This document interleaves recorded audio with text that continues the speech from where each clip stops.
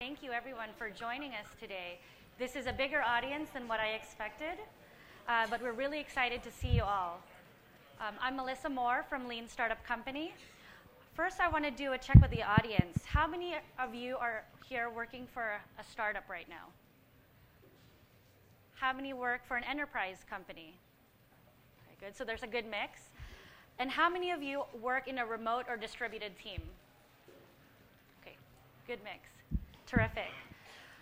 So it's an honor for me to be in this panel with Rich Pearson of Upwork. We have CC Chang of Andela and Carla Monteroso of Code 2040. Thank you, guys. So I just want to kick off this discussion by asking my panelists, why is this topic important to you? The title of this session is called The Future of the Workplace, Diversity and Inclusion. So maybe each of you could share just 1 to 2 sentences about why this is a big topic for you personally. I think that's good.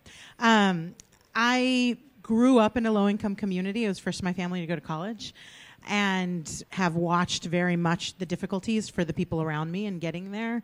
And I just think America is different now, right? Like, it was a very homogenous workforce for a long time, and this is the first time where you're seeing 36% of the workforce be people of color, 50% of it be women, LGBTQA are out for the first time in major cities.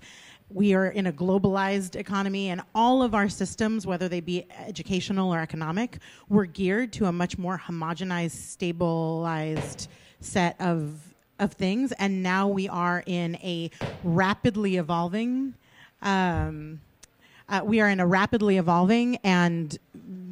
globalized, diverse workforce. And if we're not training our workforce how to make the leaps in the competencies they need to get there, then we're going to be disadvantaged in our economy.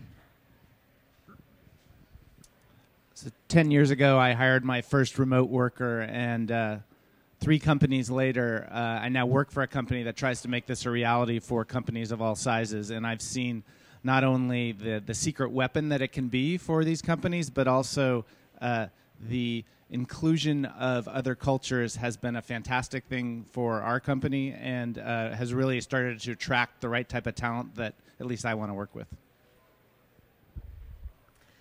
So my startup is called Andela, and we are a technical leadership program for software engineers in Africa. So for us, the company was founded on the belief that while intelligence and drive and ambition is equally distributed, opportunity is not. And so for me, it's both about why distributed makes your team stronger, but then also the fact that there are large populations of qualified people out there who would love the opportunity to work with you. And so how do you find them? Terrific. So as more and more companies become global and remote, what are some of the changes that you're seeing as you're hiring team members? I'll start. I think one is your pipeline. Where are you looking? If you recruit from the same universities over and over again, then your workforce might start to look a little more homogenous. If you start to think broader about where to find talent, if you look at your interview process and make sure that you don't have questions that a certain demographic might be able to answer better, not because of any qualification, but just because of the culture they grew up in or the society that they're used to. So I would say pipeline and process. And Upwork is a company that allows